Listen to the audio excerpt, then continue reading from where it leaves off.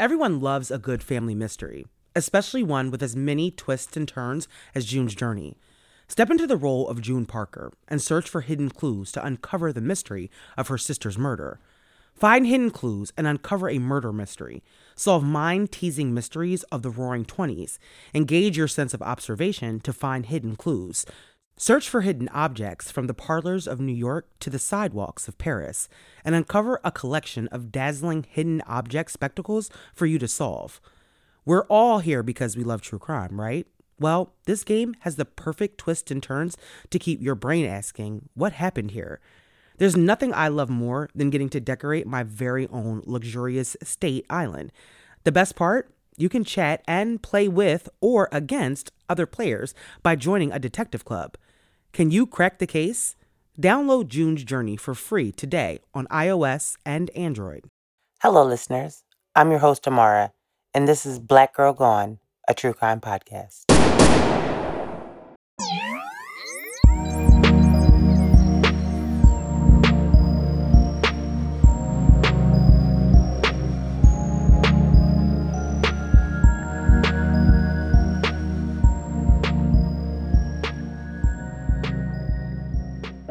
On this episode of Black Girl Gone, we tell the story of Keonte Chavis, a 19-year-old young woman who went missing in August 2014. 2 days later, Keonte's body was discovered in a field right outside the town she lived in. Keonte's murder devastated her close-knit family, but the identity of the person who killed Keonte would change Keonte's family forever. This is Keonte's story. Keonte Chavis was born on October 31st, 1994, and she spent the early years of her life in Newburgh, New York, where she grew up with her mother, Nikisha Grissom, and her father, Anthony Chavis, who everyone calls Tone. Keonte grew up surrounded by love and a family that adored her. Tone and Nikisha had Keonte when they were young. Keonte was their first child, but the young couple embraced parenthood. Nikisha lived with her grandmother, and she helped take care of Keonte while Tone worked and Nikisha went to school. But Tone and Nikisha's relationship, like a lot of young couples, eventually ended. And after their breakup, Nikisha decided to go to college. And so she applied to some schools, and she was eventually accepted to a school in Atlanta. Nikisha knew that attending school in a different state with a young child would be challenging, and so she made the difficult decision to leave Keonte in Newburgh with her grandmother. Mary, Nikisha's grandmother, had been a huge part of Keonte's life from the day that she was born, so Nikisha knew that Keonte was in good hands. But the city of Newburgh had always been a tough place to live. But in the recent months, crime had become more prevalent, and it was no longer a safe place to raise a child. So Mary made the decision that it would be better for her and Keonte to move back to her hometown in Alabama. Now, for Tone, it was a difficult decision, but he knew that ultimately it was the best thing for Keonte. So when Keonte was 12 years old, her grandmother Mary took her to Phoenix City, Alabama. Now, Keontae's story was recently featured on an episode of ID Channel's American Monster. And in that episode, Keonte is said to have thrived while she was in Alabama. She came from a big family and she spent time with her cousins and just enjoying the calm country life. When Keonte finished elementary school, she went on to attend the local high school where she played basketball. Her father, Tone, said that she wanted to eventually go to college to play basketball too. But at the end of her first season, Keonte injured her knee, and the injury forced Keonte to stop playing basketball. And Keonte took it hard. She had loved basketball her whole life and had dreamed of one day playing basketball in college. And now that dream was over. Her mom, Nikisha, said that Keonte lost confidence after her injury. But Keonte was a resilient girl, and she eventually moved on from her basketball dreams. She had a lot of ambition, so Keonte put all of her energy into being a good student and getting good grades. In 2012, Keonte graduated from high school and made the decision to join the Air Force. Keonte wanted a stable career, and she felt like going to the military would help her to secure that stability. Keonte began the process of joining the Air Force, and she passed the first written test with flying colors. And Keonte is super excited because, she's one step closer to pursuing her dreams. During this time, Keonte had also met a guy who she started dating, and his name was Trey, and she really liked him. And according to her family, he was a really nice guy, and he was nice to Keonte. By 2014, everything is going well for Keonte. She's preparing to go to the Air Force soon, and her relationship with Trey is going well. Keonte, at just 19 years old, is very happy and excited about her future. On August 6, 2014, Nikisha, Keontae's mom, receives a call from Keonte. And Keonte tells her mom that she has a job interview at the local Sam's Club the next morning, August the 7th. And Nikisha said that, Keonte was really excited and looking forward to this interview. And Nikisha said that she told Keonte, good luck on your interview and told her that she would call her tomorrow. But that would be the last conversation that Nikisha would have with her daughter. On August 7th, the day after Nikisha spoke to her daughter Keonte, Nikisha recalls during that episode of American Monster that when she woke up the next morning, she called her grandmother's home where Keonte lived to check on her. But Keonte wasn't home. Now, Nikisha found it strange that Keonte wasn't home, especially at that time of morning. So Nikisha calls Keontae's cell phone, but her phone is going straight to voicemail. Now, Nikisha is immediately worried about Keonte. For her to not be home at that time of morning and, her phone going straight to voicemail, which is a very bad combination for Keontae's mom. So Nikisha is in full mama bear mode at this point, and she decides to call the Sam's Club where Keonte was scheduled to have the interview. Maybe Keonte went to the interview early and that's why she isn't home. I mean, no, that's why she isn't answering the phone. That's why she isn't home. But when Nikisha calls the store manager, he tells her that Keonte did have an interview that morning, but that she failed to show up. So when Nikisha hears that Keonte did not show up for the interview, she knows that something is very, very wrong. As the hours go by, Keontae's mom is becoming increasingly more worried about her daughter. Nikisha was still living in Atlanta at this time, so all she could do was call around to try to find out if anyone had spoke to Keonte. When Nikisha speaks to her grandmother Mary, she told Nikisha that she did speak to Keonte the night before. She said that Keonte had called her because she was having car trouble. Mary said that Keontae's cousin Christian had just come into town and was already out. So Mary asked Christian to pick Keonte up. Now, according to Christian, he picked up Keonte and dropped her off at her boyfriend's house, and neither him or Mary had spoken to Keonte since. Keontae's family knew that this behavior was unlike her, and they don't want to waste any more time. So they decide that they need to go to police to file a missing persons report.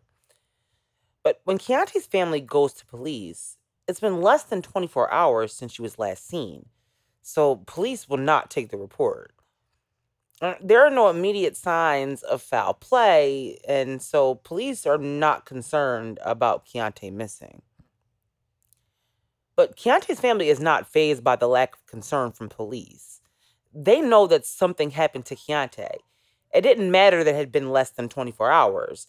There was no way that Keonte would be gone this long with no contact to her family. And her phone is still going straight to voicemail. So Keontae's family decide that they need to start searching for Keonte. Tone, Keontae's dad, and her mom both came to Alabama within hours of Keontae going missing. They came to help search for their daughter. The family printed out missing person flyers and they canvassed the area asking anybody who would stop if they had seen Keontae, but there were no answers. Now, after searching for Keontae for almost 2 days, Mary, Keontae's grandmother, goes back to the police to speak to them about the night that Keontae was last seen.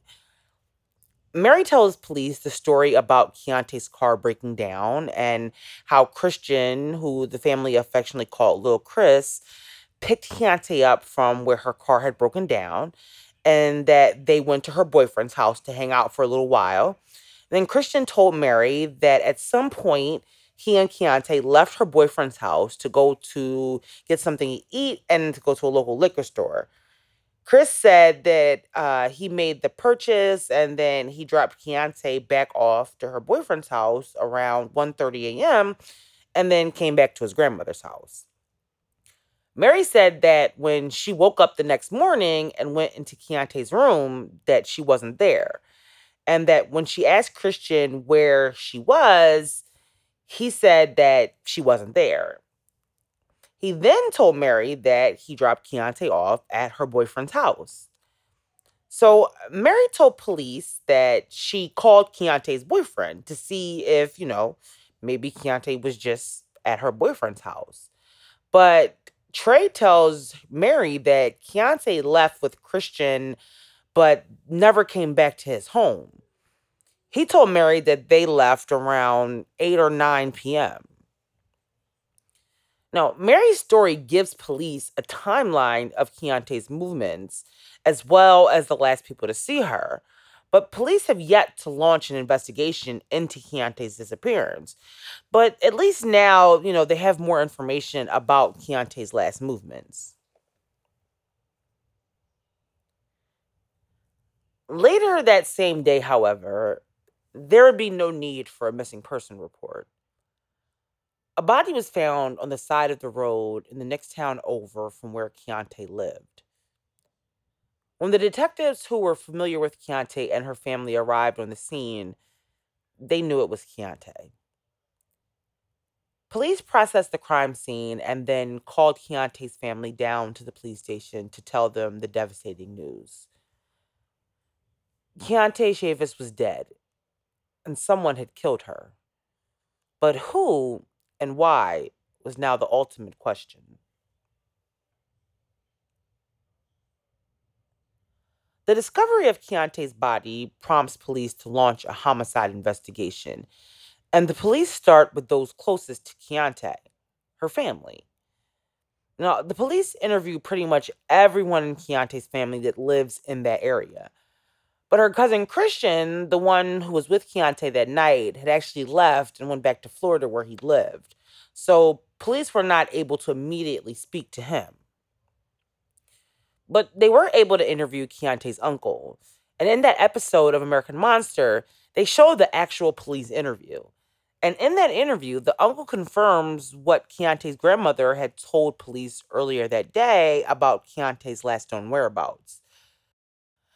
The police also speak to a cousin of Keontae and Christian's who said that he spoke to Christian after he left in an attempt to, get more information about what happened to Keontae that night.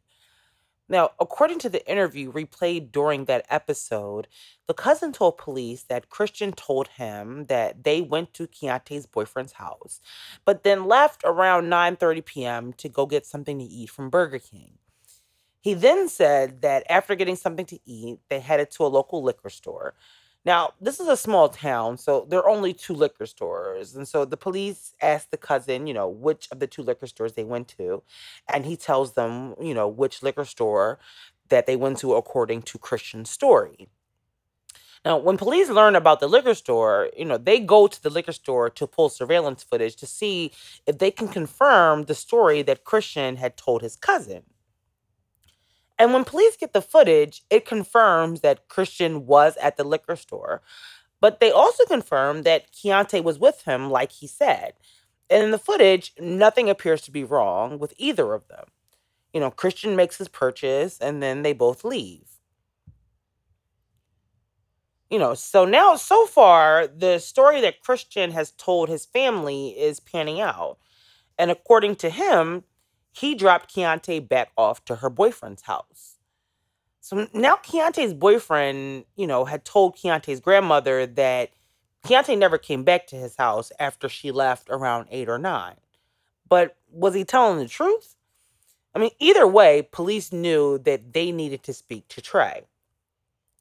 So police go and to speak with Keontae's boyfriend Trey, and that's when they discover that he actually lives with his cousin Garrett. And so police bring them both in for questioning. Now, Trey tells police that on August 6th, the day that Keonte was last seen, that he came home from work and that Keonte and Christian were sitting on his porch. Now, Trey stayed at the house for a little while, but he said that he had to go back to work. And Garrett confirms Trey's story. He tells police that Keonte and Christian were at the home and that Trey left them there and went back to work. Garrett said that they were all hanging out and that Keonte and Christian decided to go grab something to eat and go to the liquor store. But they said that they would be right back. But Garrett said they never came back.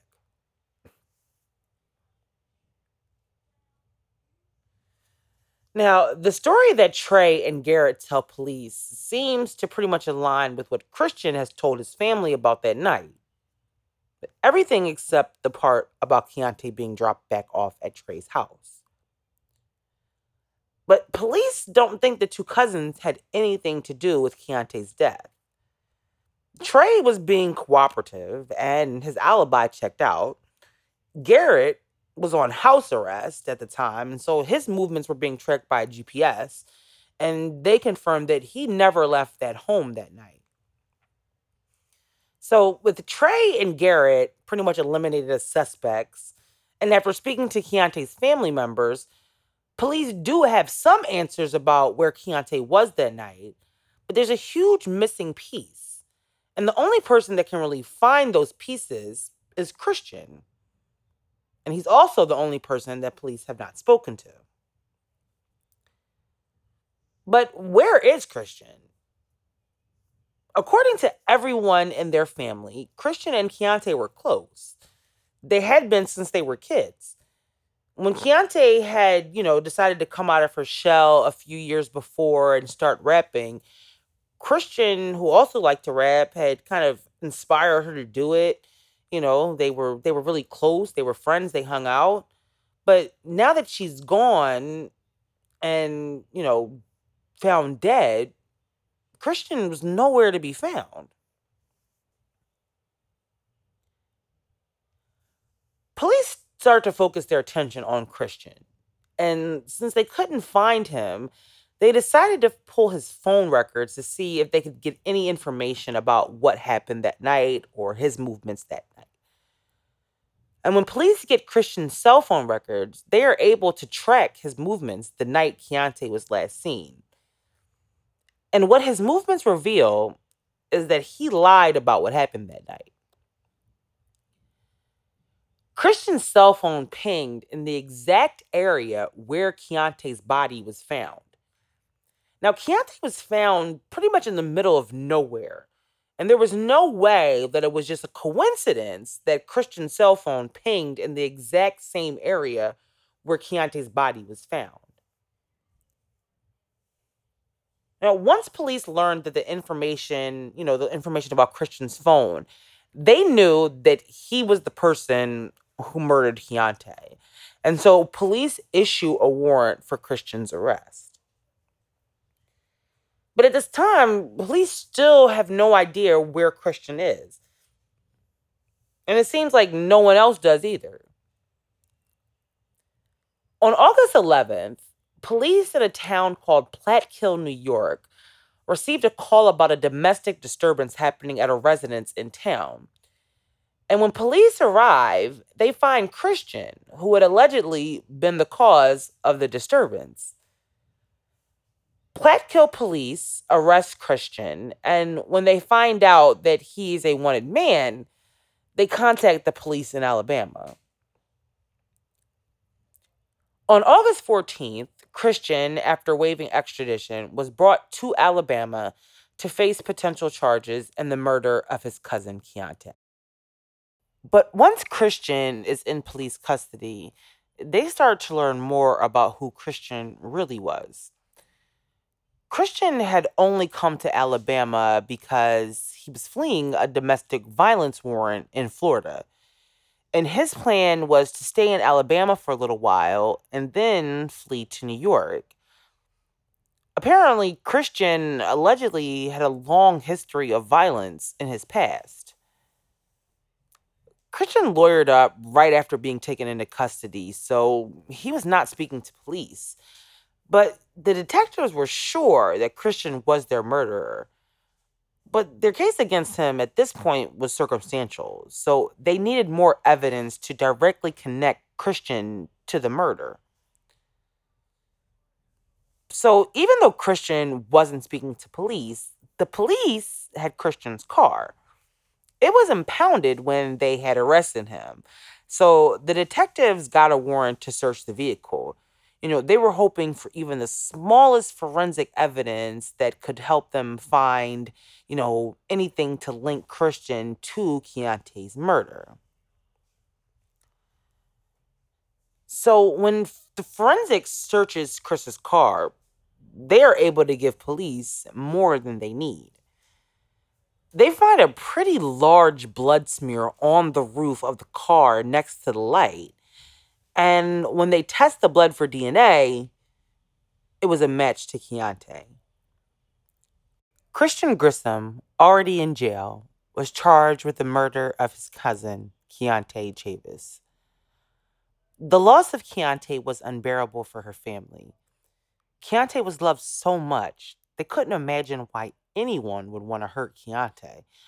So, to find out it was a member of their family, someone Keonte loved and trusted, just added to the trauma of the loss. 3 years after Christian was arrested for the murder of his cousin Keonte Chavis, he stood trial for her murder. Throughout the trial, Christian maintained his innocence, and he insisted that he had nothing to do with Keontae's death. But the jury did not believe him or his defense attorneys. And after 30 minutes of deliberating, the jury found him guilty. Christian Grissom was sentenced to life in prison without parole, and he is currently in an Alabama state prison.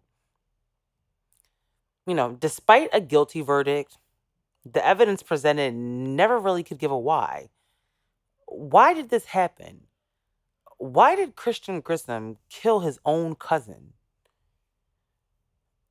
When Keonte was found, her pants were unbuttoned, but there was no sign of sexual assault. So, was Christian attempting to sexually assault Keonte and she fought back and he killed her? Did he just fly into a rage and just kill her? Unfortunately, with Christian refusing to speak and still denying his involvement, we may never actually know why he killed her. The story of what happened to Keonte is so disturbing. There were no signs. How could Keonte have known by getting picked up that day by her cousin that her life was in danger? Christian wasn't some estranged family member. He was close to Keonte. They had grown up together. They had spent time together. Her murder was senseless. Christian ripped his own family apart. And for what?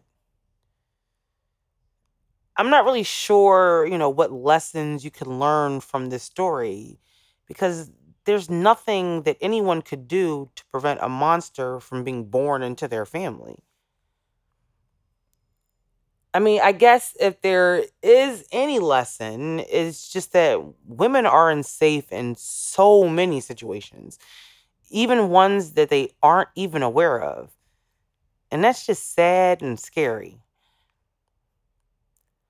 The memory of Keontae Chavis should not be rooted in the tragedy of her death. She deserved more than that. She was a young woman whose life was stolen from her, a young woman who deserved to live. May Keonte Chavis continue to rest in peace. Thank you for listening to this week's episode. We'll be back next week with a brand new story. Don't forget to leave us a rating on Apple Podcasts. It helps our show grow so we can continue to tell these stories. Like us on Facebook and follow us on Instagram at Black Girl Gone Podcast.